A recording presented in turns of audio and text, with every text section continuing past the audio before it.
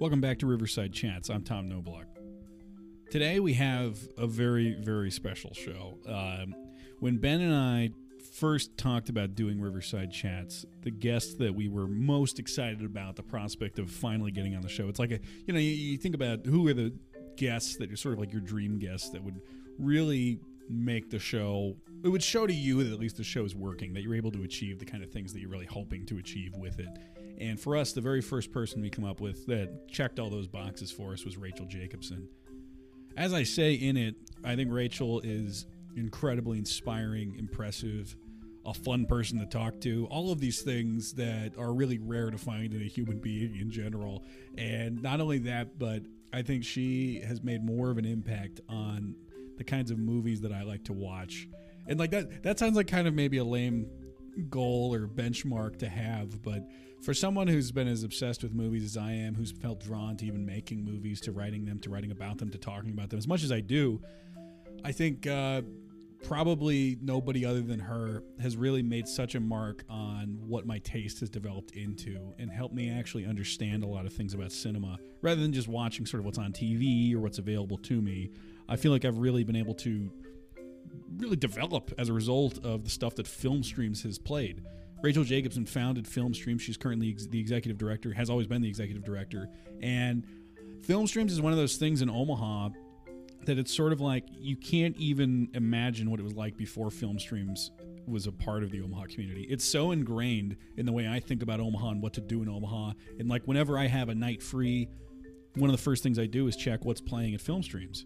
And Rachel made that a reality for me and for other people, and that's really what the show is like. It's about how did somebody do the impossible by creating that much of a cultural force in Omaha. Omaha's kind of stubborn as far as a lot of that stuff goes, so the fact that Rachel was able to do that is incredibly impressive.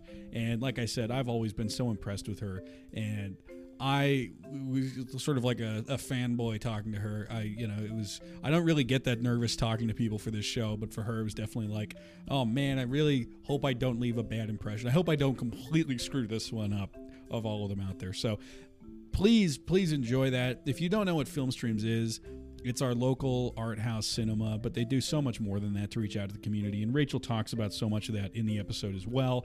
Please look it up if you don't know what it is. Please go there. It's a great place. Probably my favorite place to go in Omaha. And please also, of course, enjoy my conversation here on Riverside Chats with Rachel Jacobson, founder and executive director of Filmstreams.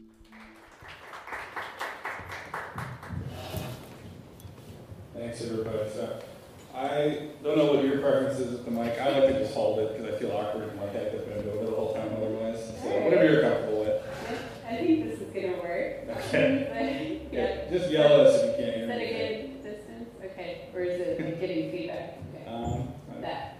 There? Right. Good. I think we're good. All right. Okay. Thank you so much, everybody, for coming. First of all, this is Riverside Chats. I'm Tom Noblock. And first, before I even start talking to you, let me just say, when Ben and I talked about this project where we wanted to talk to local, notable Nebraskans in general, the first person we came up with for who we really wanted to be on that was Rachel Jacobson. And so it's really a dream to talk to her tonight. I found you to be extremely inspiring just in general in the community. I think beyond just myself, you've probably changed the way a lot of people in Omaha watch movies and the type of taste they have. Just like there have been so many times I've gone to Filmstreams and just had amazing experiences watching, whether it's just an independent movie that came out, whether it's in the retrospective series. Like I know I'm a huge Altman fan. I don't think I would have been if it wasn't for Filmstreams doing a retrospective. The Apu trilogy. The 2016 was a big year for that, as far as that goes. So thank you so much for being here, first of all. Oh, well, thank you, Ben. That's one of the nicest intros I've ever heard. I'm Tom, actually. You're Tom. I'm sorry. I'm calling you the wrong name. I'm so sorry. I know, you're Tom. I've got it. Okay, yeah. We just met before, and so, yeah. So there's actually, before, I wanted to tell one embarrassing story on myself here, because you probably don't remember it. This was also in 2016. We had one email exchange before. So Ben and I had made a movie that came out, and we were just trying to find a venue for it to play. And so first we just emailed a bunch of the different theaters to kind of see what the rental rates were like. And we ended up finding one that worked. It wasn't Filmstreams, but then we play the movie, everything goes fine. My dad comes up to me and he's like, why didn't you just play at Filmstreams? Well, again, we just, it worked better to play here because we were just like broke college students at that point. And so that all happened, and then the next morning he sends me a screenshot from his phone of like a mean email he had sent you because he was offended that the movie hadn't played at film streams, as if you had like personally rejected it or something, when I'm sure nobody even talked about it. And so then I was like, well, now I gotta email her and apologize for what you did. And that was my first time talking to you. So yeah, there's not really much there. I just thought, let's acknowledge that. We haven't talked once before. But, no, you were completely fine. He's the one who's like proud. He's like, I defended your honor. It's like she doesn't even know about it. We didn't even talk to her. You emailed me. It was like it could have been my responsibility, but yeah, I mean, so. Yeah, I think, figuring out like how to devote, screen time to local filmmakers and stuff like that is, is something that we talk about a lot. And, we have the annual showcase that usually ends up being short films, and that's kind of our main venue, just so that it can be like kind of like a juried process to like sort of present, different films out there that kind of like exemplify our mission, the best of what's going on. But we also partner with different people, different juries for that. And so, yeah, I mean, there's a few different avenues for local filmmakers to screen stuff. But yeah, I feel like we definitely worked on those programs, and I feel like we could develop them more. I love that the Omaha Film Festival is here, and they're doing a lot to support local filmmakers too.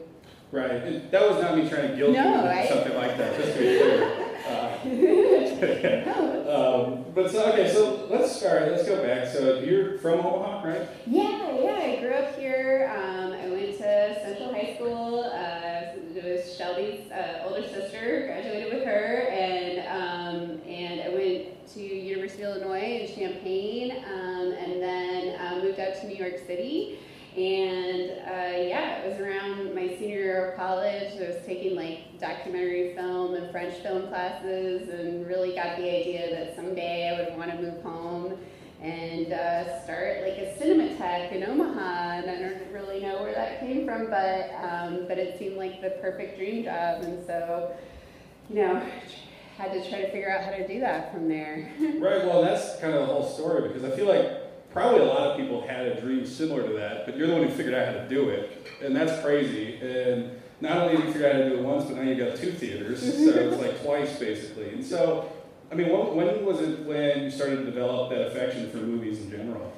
Well, I feel like, growing up, I loved film. I remember going to Indian Hills when I was really, really little, like 3 years old, with my mom, and like, walking up the stairs, with that carpet that seemed so fancy and it seemed so grand there, and like seeing Muppet Movie. I remember seeing, Clerks and Pulp Fiction when I was in high school at the Dundee. I saw Citizen Ruth there, all the indie films that came out in high school. But then I think it was college, like when I took these film history criticism classes and like started to learn about how you could like think critically about film and analyze it as an art form, and really do the same thing that we had learned to do with literature in our English classes with movies, and that there's this whole visual component. So it kind of like took everything to a new level for me, where I had a whole different understanding of it. And I also got exposed to a lot of wonderful, weird stuff from throughout the history of film, and then also, like more of what was going on in contemporary filmmaking, and just got really excited and passionate about it. And then living in New York City, like there's so many great movie theaters, and I had a friend in New York who kind of looked like me, and she worked for JP Morgan, and JP Morgan, like, they donate to all the museums and stuff, so you could get in free to stuff.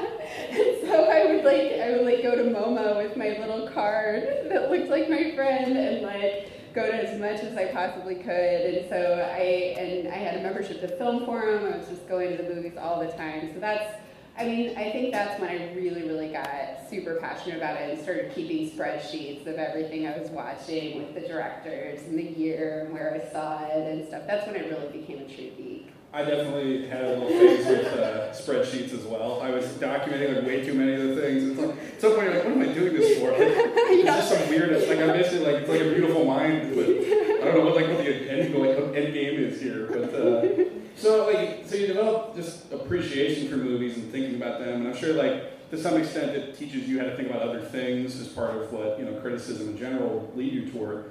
But then to go from that to also think about, is there a job here in film? Especially like, if you're thinking of coming back to Omaha, it's just like, it doesn't seem like there's many avenues for that. Right, yeah, and that was like part of where the idea came from, because I knew I wanted to come back to Omaha. My family was here, and I had an affection for the community and wanted to get back to it in some way. But, and I also just didn't see myself shopping scripts around in LA, and, it just felt like that side of the business would be disillusioning for me, and so I think that, I just kind of put those two ideas together, because I was living in Scotland for a semester in Edinburgh studying abroad, and there was a Cinematheque right by us. Like, there's Cinematheques all over Europe, like museums that are devoted to film. And so that's when I really kind of started thinking about, how important it is as an art form and how it really deserves to be treated in the same way that like the opera or the symphony or theater is, where it's actually supported by the community and where you can do things from a mission perspective, even though it is such a commercial thing and it's still a commercially viable art form. When you can figure out a business plan that supports it, you can really be geared towards the art of film and community building through film and everything that's wonderful about it. So it was kind of this epiphany of putting those ideas together of, I know I want to work in film, but I don't really want to work on the commercial side, and then I know I want to come back to Omaha, so what if I just started a theater there? And I was really lucky because the first thing I did when I moved to New York, my sister was taking summer school at NYU, and she handed me this like certificate program, and she was like, you should do this post-grad because you're an English and political science major, and so you don't know what you're going to do next, like a lot of liberal arts majors, so you should take one of these post-grad classes. And I ended up choosing one in arts administration, which is really, really lucky because I learned the whole nonprofit structure, and it was taught by arts administrators from throughout New York, people from the Public Theater, people from ABT, the American Ballet Theater, and just really wonderful arts institutions. And I actually, in that class, and this is 2000, I was 21 and just out of college, and I wrote the mission that's still the mission today, which is to enhance the cultural environment of Omaha through film. And I imagined, it was a much more modest version where we would like program stuff at Jocelyn, and we would have a whole film series, and maybe Alexander Payne would let us do a series of his films, and then he ended up being super, super involved. So it's really amazing,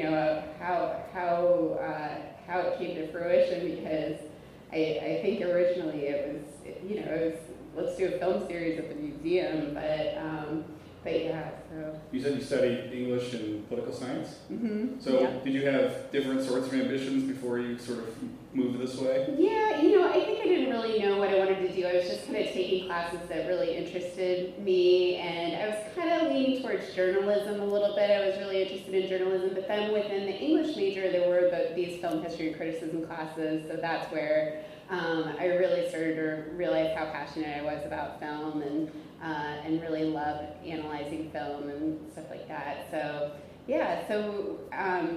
moved out to New York after college, fell in love with the city. I figured out that the hardest part of running a nonprofit would probably be fundraising. So I was like, well, that's what I should do. I should do fundraising, because that way I'll have experience, in the thing that I'm most scared of, And so I worked mostly in fundraising when I was there. I worked for WNYC, the public radio station, most of the time I was there. I worked for a little theater in the West Village called Theater for New Audience. That was amazing. And but when I first moved back, I worked at Miramax Films for a year in distribution. So that was that commercial side of things that I knew that that might not be a cultural fit, and it really, really wasn't. It's been kind of amazing to see, because Harvey and Bob Weinstein were still running it. There were only, 100 people working there, and I was 22. What year was that? That was 2000, 2001 that I was there. And it was as intense a place to work as you could ever imagine. And it's been crazy to see everything that's been coming out the past couple of years. I mean, I can't tell you how many times I've teared up, just reading articles and seeing everything that's going on. Because it's I knew that I worked for a really scary misogynistic place, but I had no idea that it was the worst in the world. Well, was the office culture just scary every day there? Yeah, it was horrifying. Yeah. It wasn't every day. My boss was but if you didn't flirt with him the right way, then you'd get on his bad side. And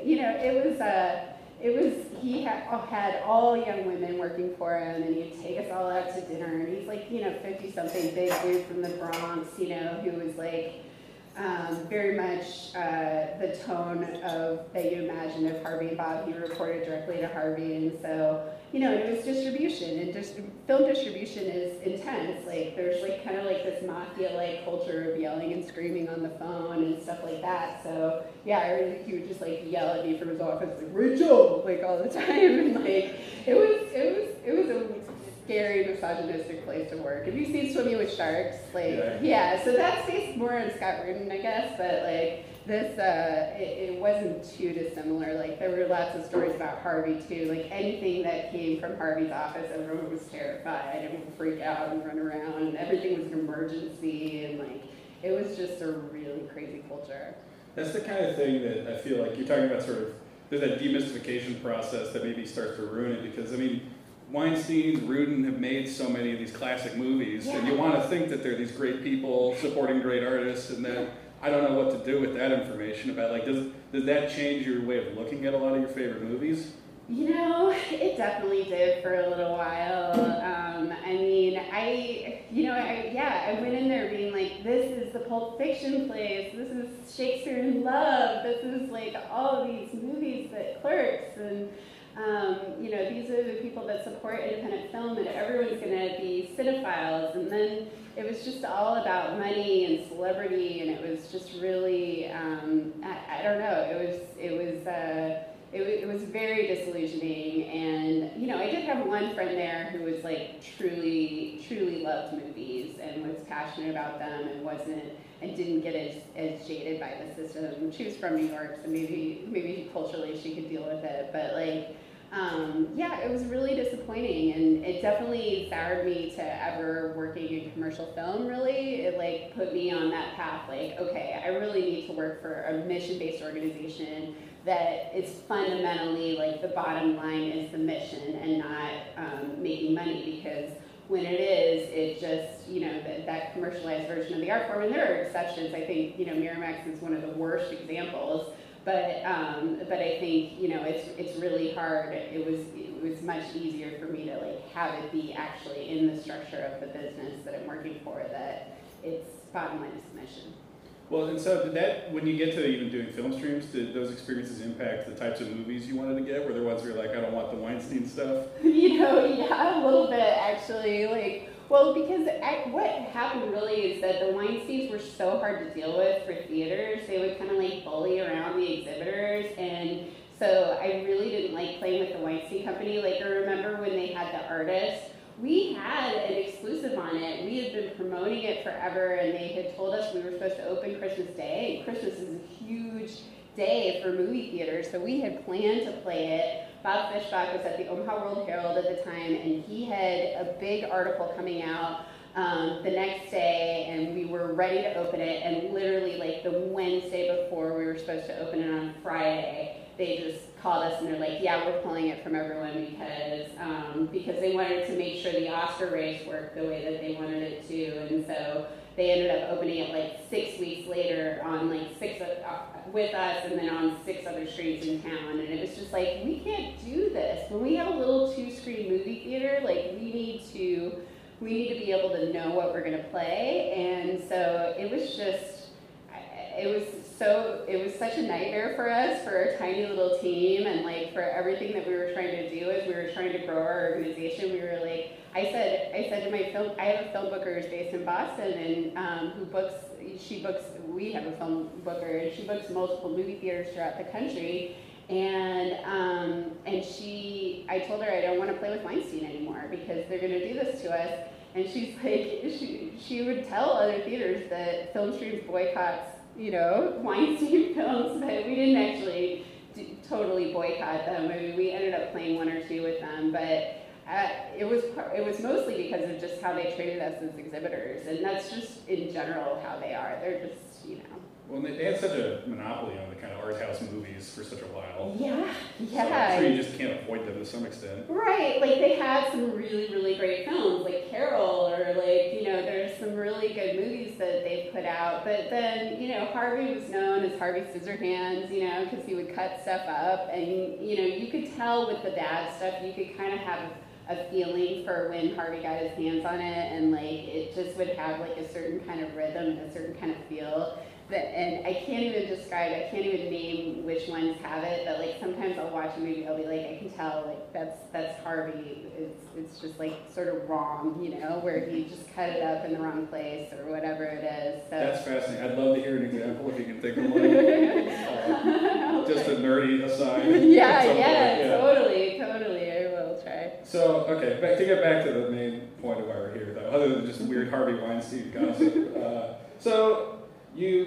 So when you were going to Miramax to work there, was the idea that you would move into like being an executive? Would you want to write and like do filmmaking itself, or what were you going? No, like honestly, I had this idea that I wanted to move home to Omaha and start a nonprofit. Like I was really like singular in that idea. I mean, I wanted to work in the industry for a while, and I think if I would have stayed in commercial film, I would have been most interested in acquisitions, like going to film festivals and buying films. So I think if I had stayed, but I was only there for like a year, and then I went back to the nonprofit world where I was much more comfortable. So. Did you have specific skills you were able to bring from Miramax back then? Well, I don't know about skills, honestly. Like, I mean, other than it just a sense of urgency that might have been too extreme because everyone was so hyper there about everything. You screamed a lot more when you got back. It was just kind of like, in order to get things done, you just like push things through. But no, honestly, I feel like I developed a lot more of the skills that really benefited me later at Theater for New Audience and at WNYC especially. Because WNYC, that's the big public radio station in New York, and they are the polar opposite of Miramax. I mean, they've had some issues like Me Too stuff too, but but their stuff is just so different culturally. And I started working there in 2002, or 2003, and so it was right after 9/11. It was 2002. So it was right after 9/11, and it was like, I went to sleep listening to WNYC because it was the only news source that I trusted, and they just did such incredible work, and the people working there were so thoughtful and competent and cared so much about what they were doing and just smart, and the work environment was really nurturing and great, and they would send me to these conferences, and I feel like the nonprofit film model is sort of most maybe similar to public radio and public broadcasting in the sense that there's a commercial version of it that's still thriving, but we all understand why there's a reason for public radio, why there's a reason for the member-based model. And it's because of what motivates, what the work that they're doing. So that was really the best experience that I had. I feel like Miramax, if anything, I probably took some bad vibes from there and put it into work, especially early on when I was first starting and really nervous and didn't know what I was doing. So. What was your job at WNYC? So I was working in membership and individual giving, fundraising stuff. Okay. It was cool. It was good. Did you meet Kurt Anderson through that? Yeah. So I met Kurt Anderson in the elevator at WNYC. He was working at Studio 360, and I had heard, that he was from Omaha. Like, I think he talks about it on the show a lot. And so I was like, hi, I'm from Omaha too. And he was really, really nice to me, but like, you know, he's kind of like, okay, whatever. And then when, you know, I worked there for about 3 years, and then January 2005, you know, my friend Rob Danzel, who's the head of Saddle Creek, basically, you know, called me up at my apartment in East Village and said, you know, I have this opportunity to not only build our concert venue, but we could also build your movie theater. And, you know, do you want to move home and start your thing? And so, so I spent about 6 months still working. I gave like 6 months notice at WNYC, and I had just gotten into grad school in New York, and I was going to stay there and plan the nonprofit movie theater through grad school. But this opportunity was like kind of too good to pass up, and so I just wrote the business plan while I was out there. And while I was doing that, you know, Kurt was one of the first people I reached out to see if he would, and he was their first advisory board member. I, you know, I met with him, and he was really interested in what we were doing, and he said, I remember he emailed back and he was like, I said, if you're interested, and he's like, I'm kind of surprising myself, but I actually am really interested, and so I remember we like met in a park, and like,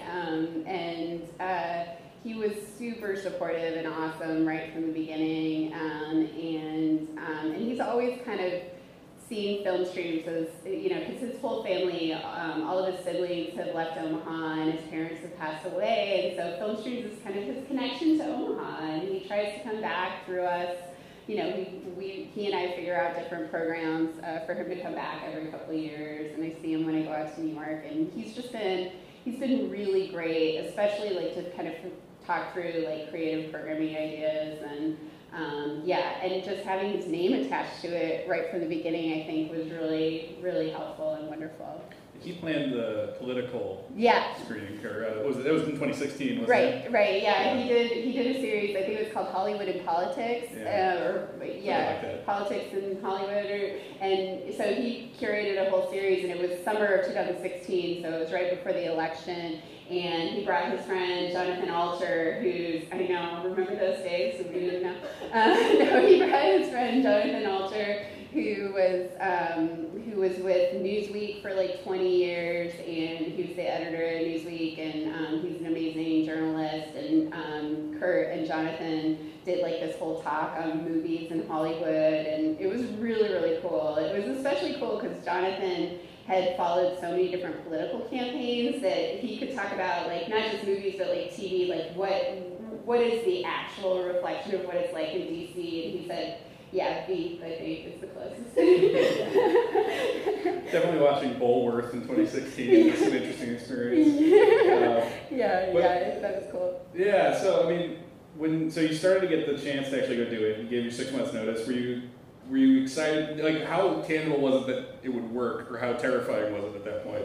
Oh my gosh, well, it was definitely terrifying. I was terrified, and I was having the best time in New York, you guys. Like, I was in my mid-20s, and I had finally, like, you know, like, had this amazing group of friends. I had found, like, this basement apartment in the East Village, and had moved in with a friend, and, like, I mean, I was having so much fun and loving the city. But it was like, and you know, I had talked to everyone about this. Like, anyone I talked to, it was like, what are your career goals? Well, you know, someday I want to do this. And I remember, you know, everyone at WNYC was so supportive. Like, my boss in development, like, he would, like, you know, talk to me about, you know, what I wanted to do, and give me advice about, like, major donor asks and stuff like that, and, you know, read this book. I think Richard Florida had Rise of the Creative Class at the time and stuff like that. And so, I mean, I think that, sorry, I kind of got a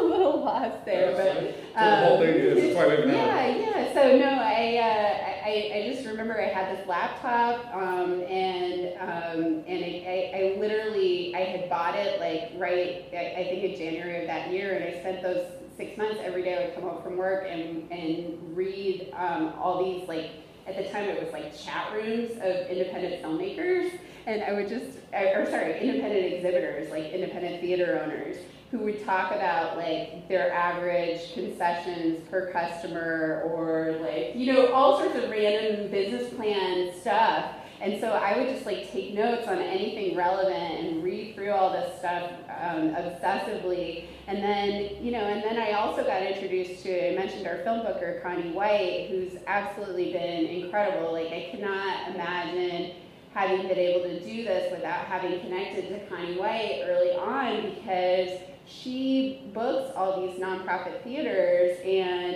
I got connected to her. The guy that booked all the Saddle Creek bands at the time for tours, Eric D. from Ground Control, he introduced me to his friend Bob Lawton, who ran a movie theater. So I talked on the phone to Bob Lawton, and Bob was like, the first person you need to talk to is Connie White. And so Connie, she is the one that helped us navigate all the different pieces of distribution, and she was the one, she's still the one that's doing all the negotiations with the distributors. And it's never been just, you know, Rachel in Omaha calling Paramount to see if we can get something. It's always Connie who's representing a bunch of other things, and she's got a lot more pull, and she knows how to do these negotiations. So like that side of things, I think, was a huge stroke of luck. There's like been like so much luck involved with this. It's kind of unbelievable.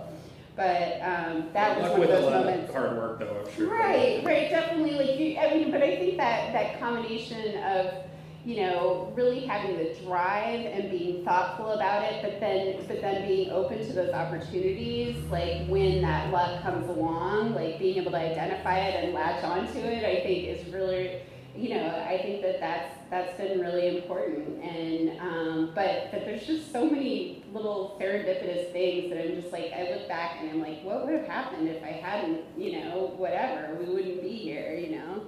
How did you get confident that there would be an audience if you had this type of theater in Omaha? I don't know if I ever really fully got confident. It was more just like, I love this stuff. Everyone's gonna love it. Why wouldn't they? You know, it was kind of like I was coming home and I would like get so bummed because, you know, the Dundee would have, you know, kind of the same film playing for a really long time. You know, they would do some great stuff, but then they only had the one screen. So when they got a big Hollywood picture, you remember, they would end up having to play stuff for a really long time. And I would just get so bummed because there were like no independent foreign screens in Omaha. And I would have this big list of stuff that I would want to see, and it would be like, man, like all the Hollywood stuff that's played in Omaha I've seen, I've checked off those two, and I'm just not interested in anything else. And so I just really saw that there was this huge gap here, and there wasn't any classic film programming here at the time. I mean, really, other than Dundee Midnights, I don't remember. I mean, maybe you can correct me, but I don't think there was anything going on then. And so it just felt like, okay, there's nothing there, so why wouldn't they? You know, why wouldn't my city that I grew up in want and need that? And I also feel like, you know, the art scene and especially the music scene, just being so vibrant at the time, and having this whole community of people that were so excited about the art they were making and the stuff they were doing, that were touring nationally and internationally. I mean, that whole scene, like being a little bit connected to that, mostly through, you know, the bands coming out to Omaha and the few people that I knew in the band, the bands coming out to New York and the few people that I knew in the bands. And then my sister, you know, was working at Homer's Records, you know, and so when I would come home, we would go to Brothers, and she knew everybody, and like, and so I was kind of connected both in Omaha and in New York to like this whole music scene. And I think knowing that was happening made me think that there would be that. And then, you know, but I also think there was like a corporate community of professionals that were really interested in having more entertainment options here. Yeah, I don't know. Sometimes I feel like I just get annoyed with Omaha. Like, you assume it's like, you hear in Chicago or LA or New York, if there's any sort of independent movie or art house cinema, people will just go to it. And it seems like without film streams, I'd be skeptical that would happen in Omaha. It seems like Omaha people are just so like, they'll be like, I don't even want to go out tonight, let alone just that endless curiosity. But it seems like, enough people did show up. Was that the case when you actually get to the point of starting it? how did you get people to know about it and then actually to come downtown for it? And that's another thing. People don't want to like drive to a different part of the city sometimes, and all those concerns. Well, and North Downtown was brand new. There was really like not much going on there other than at the time it was the Quest Center. You know, like that was kind of the only other thing there. So yeah, it was kind of taking a big risk. But I knew that we needed to do some programming. You know, when I first moved home, I just started meeting with everybody and people. The thing about Omaha is that it's so great because you sit down with someone and they'll give you like a list of names of other people that you need to meet with, and it's so cool because then you know, you just start calling those people, and then you just, you know, kind of expand your circles of people. And so I would just hang out at Blue Line and have these weird blind dates with all sorts of different people all the time. And so that was one way that I was like, you know, just meeting people and reaching out. But then, you know, we did this, Casey Logan, who's our deputy director now, I met him like almost immediately when I moved back, and he was really stoked about it. And then so he was like the first person to like kind of really do work with me on it. And then also my dad, I'm gonna try not to cry talking about my dad because he just passed away, but thank you. But he was really, really supportive right from the beginning, and he was at QTech Rock, so he got us our 501c3 status really quickly. I mean, that's another way that I'm really, really lucky because I had, you know, him like kind of connecting me to the corporate community and stuff, and so, you know, he introduced me to a lot of people. And, you know, one of the people that he introduced me to was at Jocelyn Art Museum, and my sister was actually then went from Homer's Records to Jocelyn Art Museum, so she was working there too. And we ended up doing this film series at Jocelyn Art Museum in 2006. And Jim, who's still our projectionist, he set up like a big 35mm platter system in the back of Abbott Hall, and we did like 10 different screenings. And the coolest thing about that series was we had a lot of different leaders in the cultural community who were really excited about this. And so like the Bemis partnered with us on a screening. The public library was doing To Kill a Mockingbird for Omaha Reads, and they partnered with us to do a screening of To Kill a Mockingbird. Omaha Performing Arts was just getting started. They were doing the ballet of the Magic Flute, so they wanted to partner on a screening of Ingmar Bergman's The Magic Flute.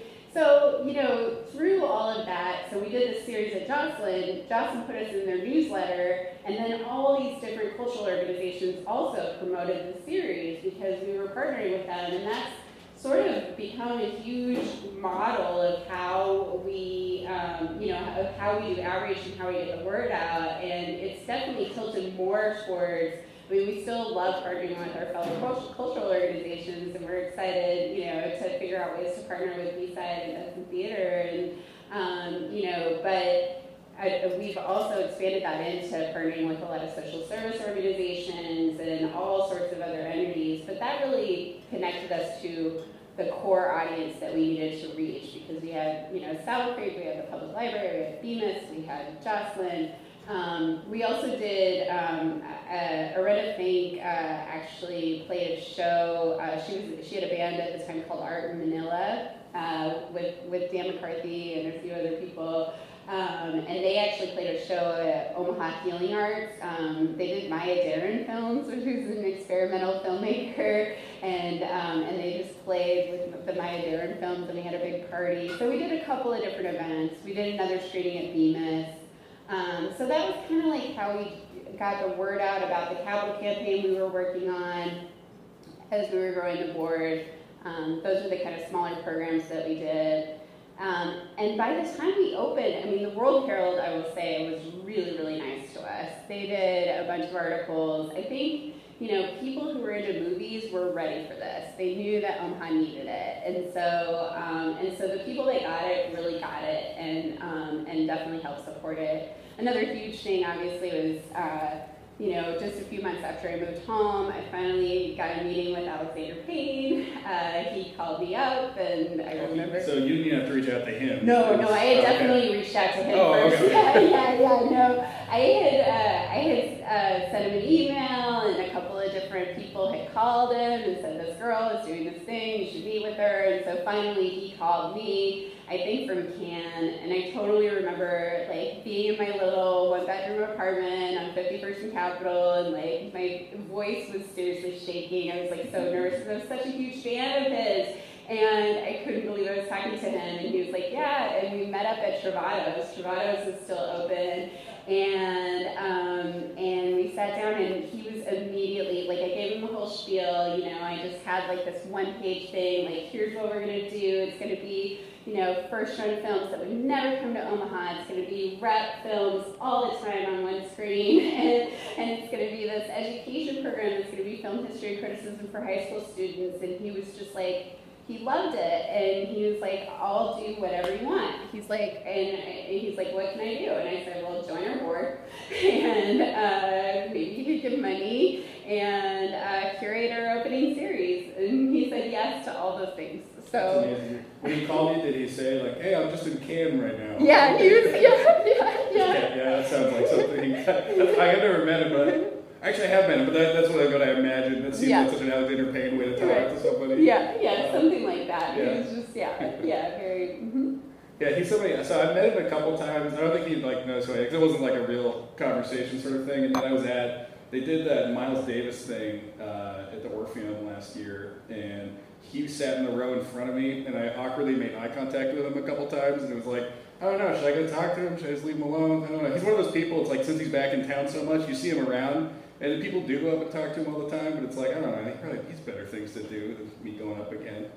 The thing is, he's really interested in people, and he's really kind, and he loves meeting new people, and he wants to know about people, and so especially when he's in Omaha, I'm not like trying to encourage everyone to like run up to him, but he's very approachable. He's a really nice guy. He always talks about how like loving film is about loving humanity, and I think that that's really true. And it's like, and I think that that's true of him personally too. He's just a great guy. Yeah. Do you have any idea what he's doing with King Fong? If I did, I couldn't talk about it for sure. I miss that place. That building is so cool. Yeah. I have high hopes. We'll see. I have this fantasy that I'll see him like walking from his place with a bunch of boxes of things down to King Fong to go like personally work on it. Yeah. That's my dream. I never noticed it though, so I don't look hard enough, I guess. We'll see. Maybe you're having a vision of the future. Who knows? Maybe. I don't know. So what year did Film Streams do its first series? So I moved home in 2005. We did our first film series at Jocelyn in 2006, and then we opened the Roosevelt Theater in summer of 2007. So July 2007, right after Slow Down opened, we opened for the first time, and Alexander curated our opening series, his 10 favorite films of all time. Which ones were those? Well, we opened with Seven Samurai. There was a British film called Room at the Top. That's really great. An Italian that I saw, it just has a new restoration, so we might be playing it again soon. It's amazing. And La Notte, which is an Italian film that's really beautiful. Antonioni. Let's see, what else was in there? To Be or Not to Be, I think, was one of them, which is a Lubitsch film from the 30s. It's amazing. Modern Times, Charlie Chaplin, The Last Detail, Hal Ashby. I don't know if I can list them all, but did he go to the screenings then as well? Was he? He did. He actually did 2 events at the theater for people who had given to the Capital campaign in the week leading up to it, where he basically did a talk about all the films that he curated, and he showed clips from them, and it was really, really special. It was really fun. And then I just remember opening night, we played Seven Samurai in the Bakehouse, and it was a full house. And just to see, Seven Samurai with 200 people, and the only other time I had seen it was on a tiny screen. And that movie, I mean, you have not seen it until you see it on the big screen. You have to see it on the big screen. There's way too much going on in that film to watch it on a little TV. And it was just such a fun experience, you know, opening the theater with, you know, this Japanese film from the 60s. It was really sweet. So at that point, had you reached some realization where you were like, okay, I think this is going to work?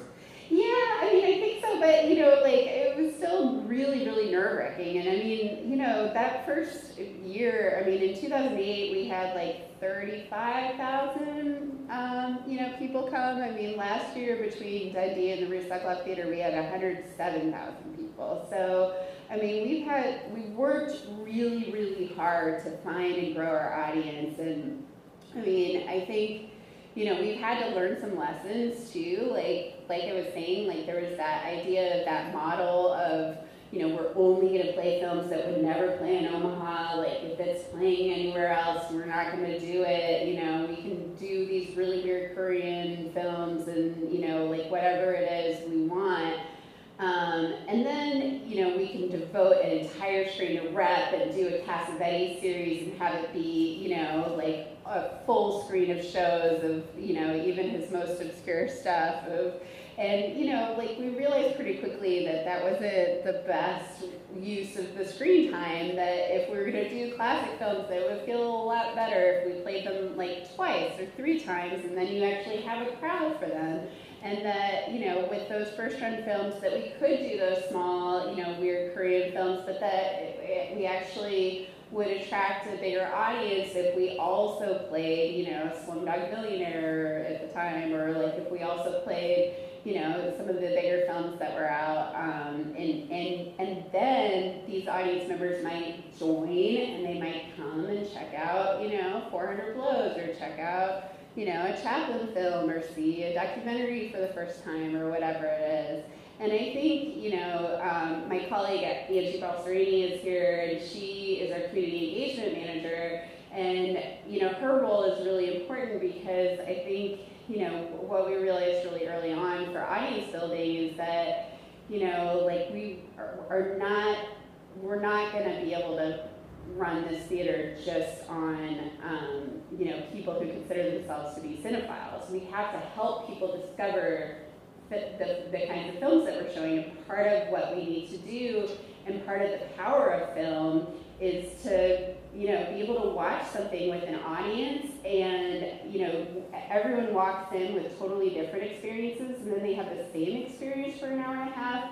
Like, that can be such a profound springboard for dialogue and conversation. And so we realized pretty early on that if we collaborate with social service nonprofits, with people who, like I think one of the earliest collaborations that we did that I always think about is the Anti-Defamation League, was trying to get the word out about Darfur in 2007, before people were talking about the genocide in Darfur.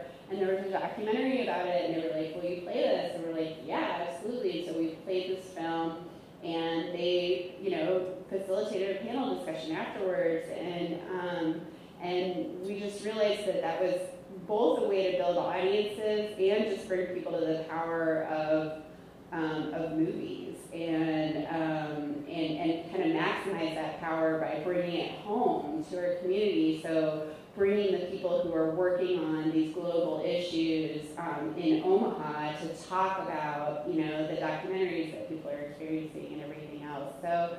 So we developed this whole community development program where we have a committee of community leaders who meet on a quarterly basis, and they, you know, get applications from different community organizations to partner on screenings with discussions following. And the committee reviews them, and we choose, you know, sometimes it's really competitive. Like sometimes we have 10 applications and we only have space for, you know, 5 or 6 community partnerships.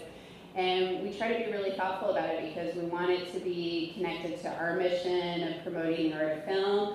And so it's got to be a really good movie. It's got to be something that we're proud to show. And then we also want it to support the partner's mission and make sense for them.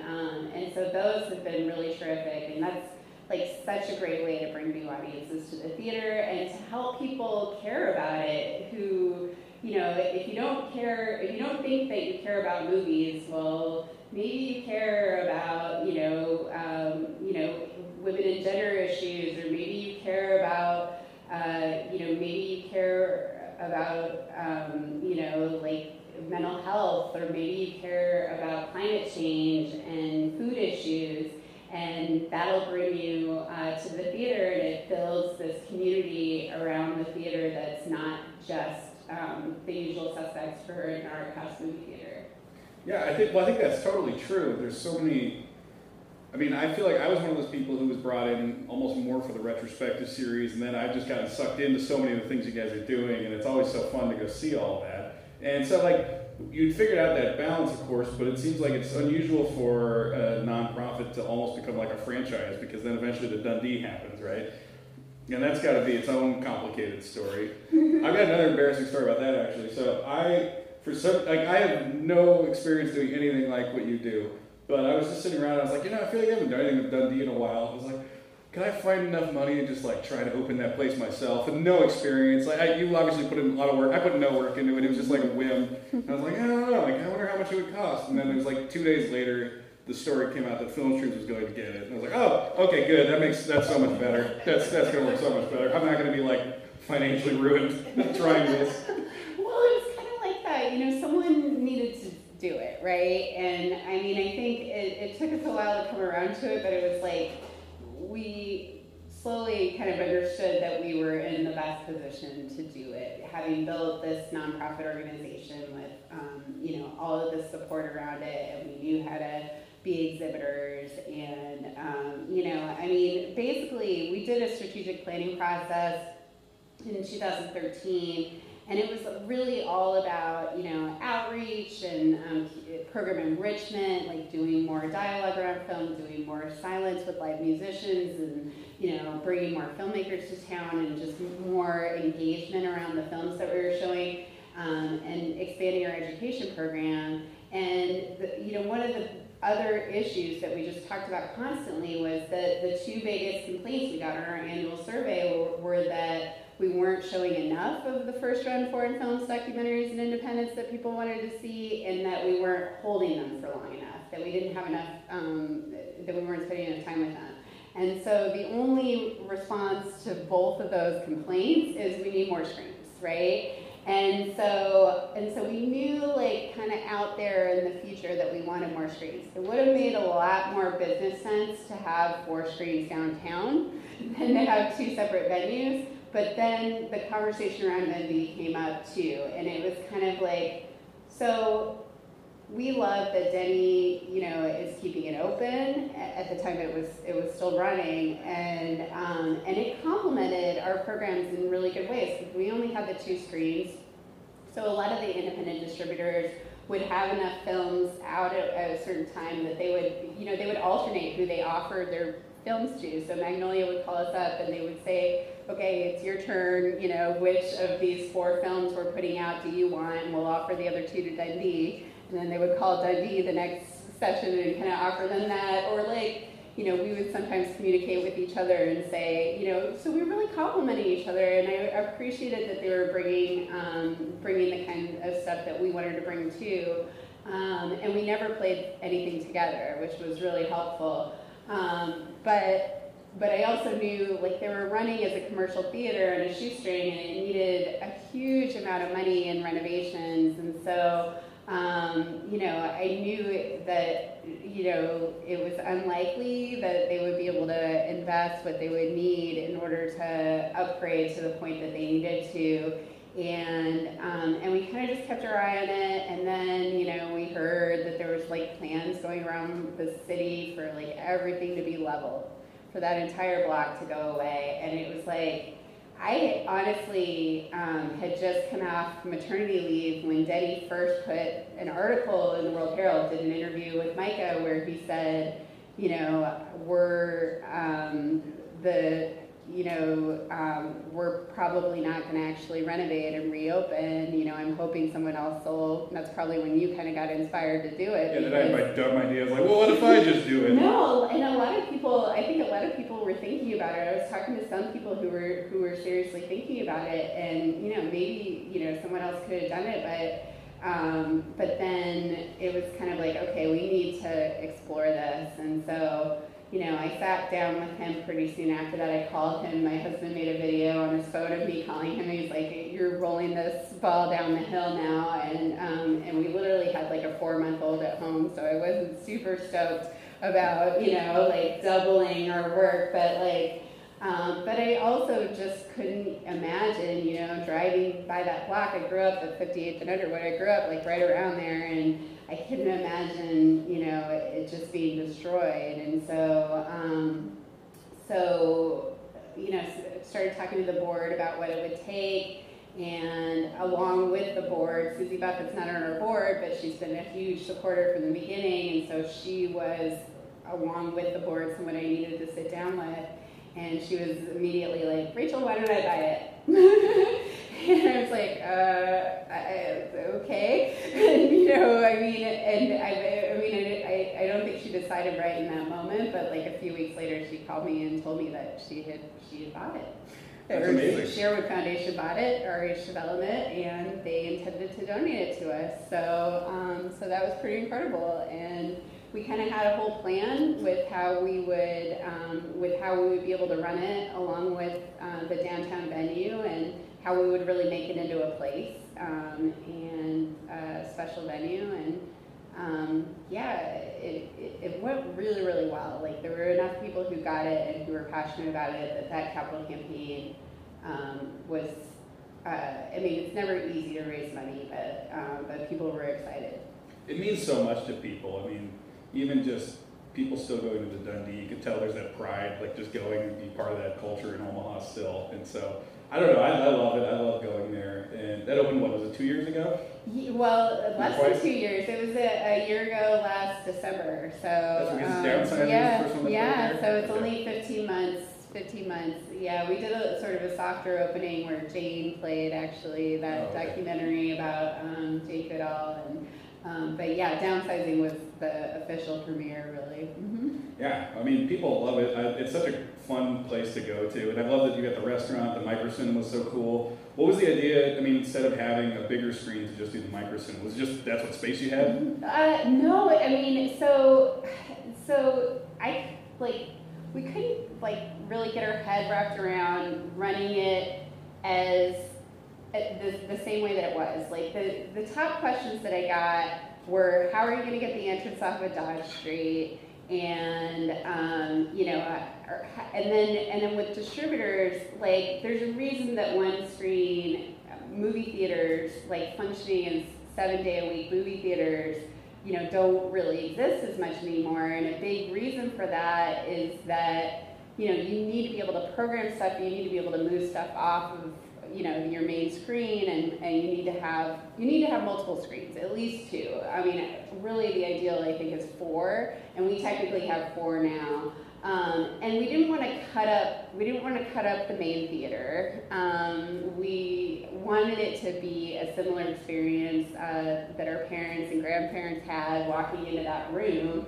We wanted it to feel the same.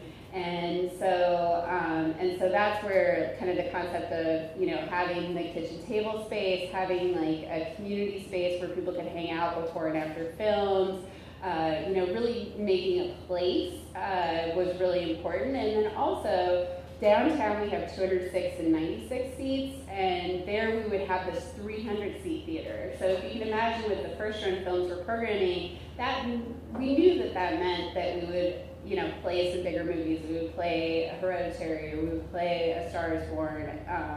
We would need to play some bigger movies in order to make that house work. And so we wanted to sort of take care of the other side of the spectrum as well. And having a 25-seat theater means that you potentially get to book really weird small stuff. It's 25 seats, so we're playing the 9-hour War and Peace restoration in a couple of weeks just because we can.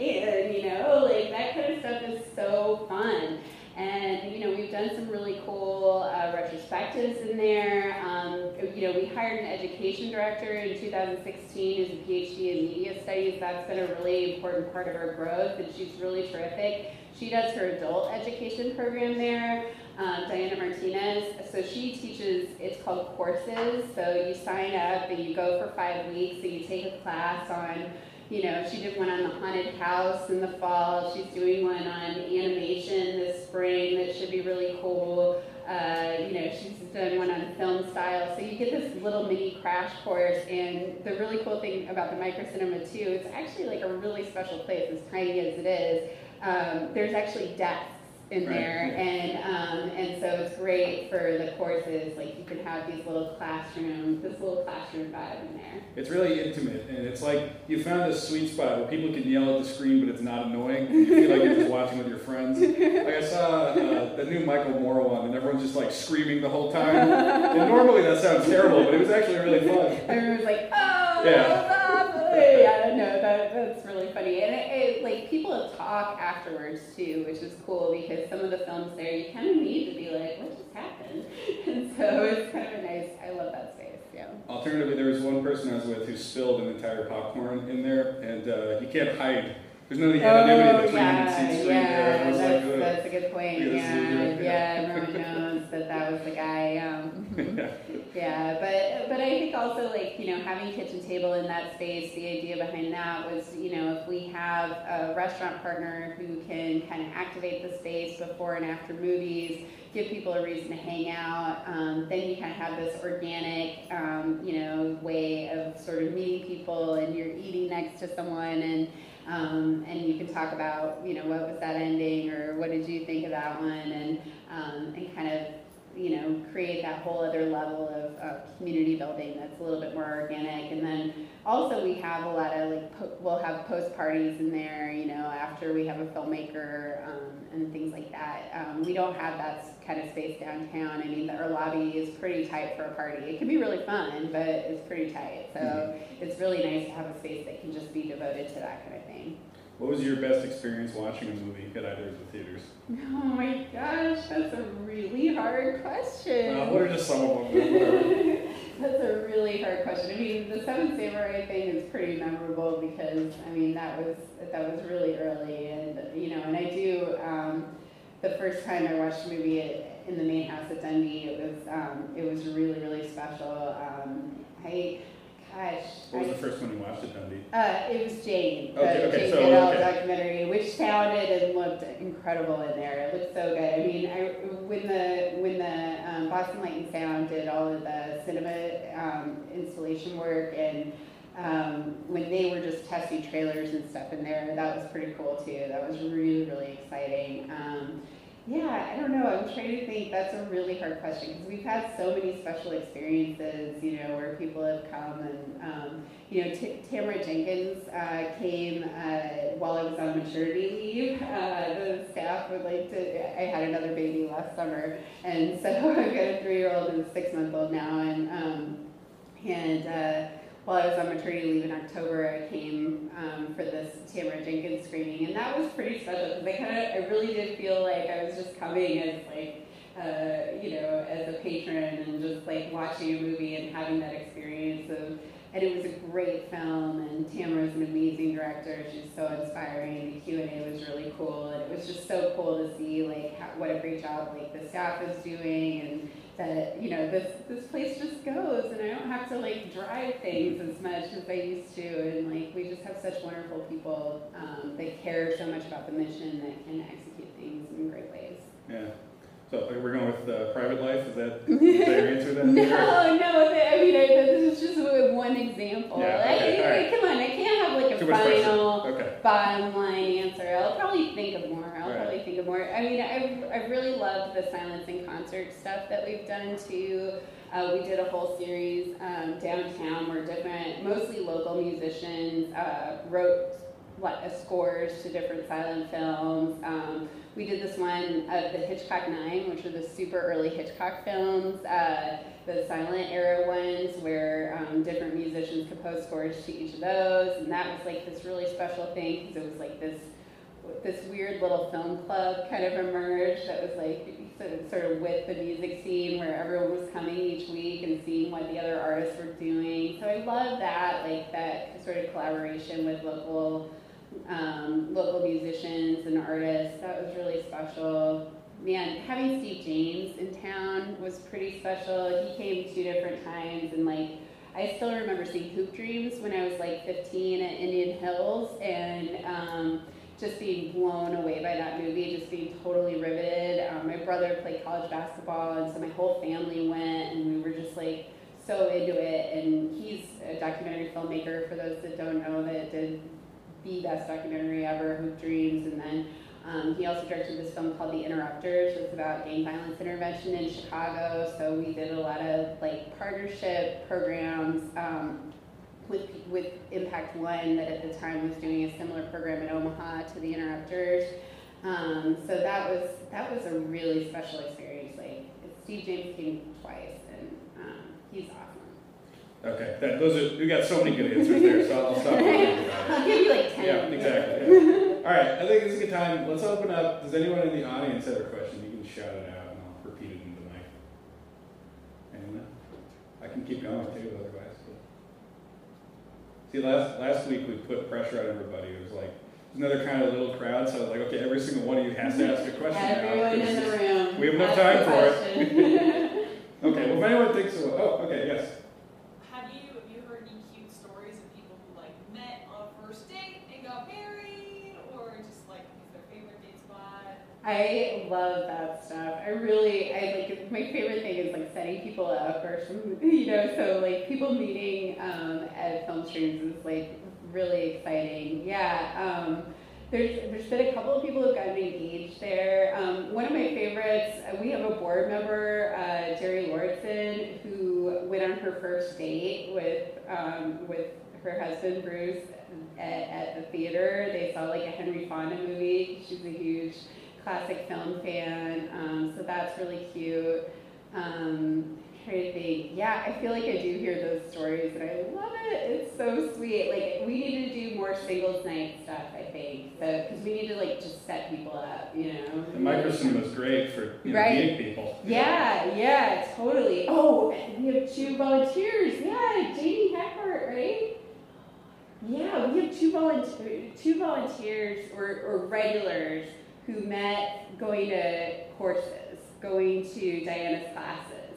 And they are dating, and they are so cute and happy together. Oh my God, I was like freaking out. I saw them together. I was like, you guys are dating, and you met at film theater? I love that. That's so cute. Anyone else want to ask a question? There was one story though about I think on their wedding band it says Theater One. Oh right, yeah. I don't know who that was though. Yeah, because they met in Theater One, or he proposed in Theater One, and so she actually, she has it engraved on her wedding band. It says Theater One. Yeah, that's pretty cool. That was cool. Okay, so as far as the future of movies, it seems like there's a lot of doom and gloom talking about the theatrical experience at this point. And Filmstream seems like it's able to sort of be different just by really being passionate about what you're playing. It's not just a random sort of selection of what's new. I mean, is that what you think will save the theatrical experience in the future, or where do you see all that going?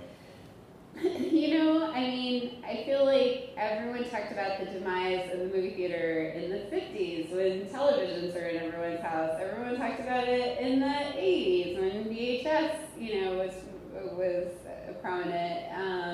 And now everyone's talking about it with streaming services, and it's like, it's never died. It's just continued to grow, and I feel like, you have all these different alternatives. I watch movies on Netflix. I also love watching movies in the theater, and, it's a really interesting debate going on right now, and we're definitely having it amongst the staff. Private Life, the movie I mentioned, that was a Netflix movie. We only showed it one time because it was playing on Netflix, and so we had the experience of bringing the director and doing a special screening and being able to see it on the big screen with the community.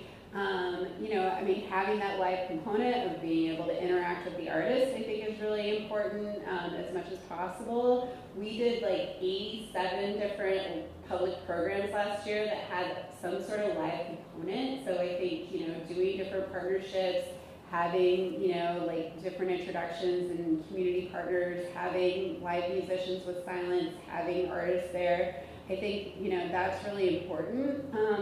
But I also think that people just like to get out of their house and have a popcorn and sit in the dark with strangers and watch something. I think that is a great special experience. And there are some films that are just meant to be seen on the big screen. I mean, we chose to show Roma, even though it had already been out on Netflix, and we opened it basically the week that the Oscar nominations came out, because I waited to see it until I could see it on the big screen at Dundee, and it was amazing in there, and I'm so glad I saw it in the theater instead of at home on Netflix. And I'm not like that with every single movie, but there are some movies that are just meant for that. And so, I think as many people should see it as possible. So if the fact that more people, it's on Netflix means more people are going to see this film, then fantastic. But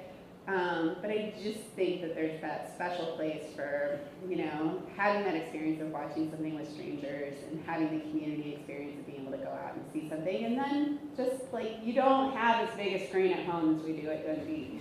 So you're going to have a better experience. And the sound is incredible. I feel like what scares me more about going to the theater than Netflix is Marvel at this point. I'm just like, I'm so sick of everything being the same movie unless I'm going someplace like Filmstreams or Draft House or something. Yeah. Have you watched Spider-Man yet, though? It's pretty good. No, I haven't seen the Spider-Man since Tobey Maguire's Spider-Man. Yeah, so well, the animated one is like really good, yeah. Okay, I hear that, yeah. Yeah. I just have to get over my cranky demeanor, I guess, and give somebody a shot when they say it's actually good. Yeah, I heard this new one's not so good, unfortunately, but yeah. I don't know, I'm just disconnected from it. It's too bad. All right, any other questions from the audience? It's pressure, come on. Ben, ask a question, come on. No questions. You did such a great job. Oh, thanks. Well, thank you so much, first off, to Benson Theater for hosting this event, and thank you so much to Rachel Jacobson for being here. Tom, I really appreciate you having me. Thank you so much. You've been so nice, and yeah, thanks to everybody who came out.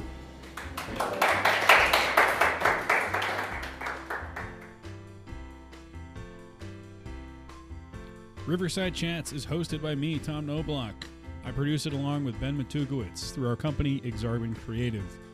The live events are a co-production through B-Side of the Benson Theater, which is a great local project that you should absolutely look into. Restoring the Benson Theater. They are in the final stages. They need a little bit of your help to make it happen, to create a venue for all kinds of people in Omaha to be able to talk, whether that's just creative, whether it's political, whatever it might be. You're probably interested in it if you're listening to this show. And if you don't know anything about the Benson Theater, look into it. It's worth it. Also, film streams. Isn't Rachel Jacobson just the coolest person in the whole world? I love talking to her. That was one of my favorite things. It's my favorite show we've ever done. And I hope you liked it. I hope you go to film streams. I hope whether you're already someone who goes to film streams, whether it's the first time you've ever heard about it, you're inspired to look into it a little bit more, to notice how exactly things are being put together there, and to appreciate the fact that we have this. We didn't always have that in Omaha. Appreciate the fact that it's here because it's really amazing. And I think it's life-changing in some cases. So support film streams, support local art, support all of that. To support us, please follow us on social media. Riverside Chats is the name on everything that you'll find. Also, podcast app, whatever your favorite podcast app is, please subscribe. Please leave a review if you have time. It doesn't have to be a great review. Well, I'd prefer you don't leave bad reviews, but, it doesn't have to be a well-written review. It doesn't need to be multiple paragraphs. Just say, good show. However many stars you think. Right? Easy enough. It helps us get the word out, helps get this show out. Please do tell your friends both about the podcast version and the live events. We always love to have people at the live events. It's an opportunity for you to ask questions to any interesting person that you want to, that we have up there. So you get the chance to talk to that person, then after the show, you probably have a chance to meet that person. It's great. It's a great opportunity beyond what we can offer just as a podcast. That's why we do the live events. It's inclusive. Help us include you. Please show up. If you showed up and you liked it, if you listen to this, please look into the upcoming ones. We've got an upcoming show with Cara Eastman coming up later this month. Stay tuned to Riverside Chats. We will be back very soon. Thank you for listening.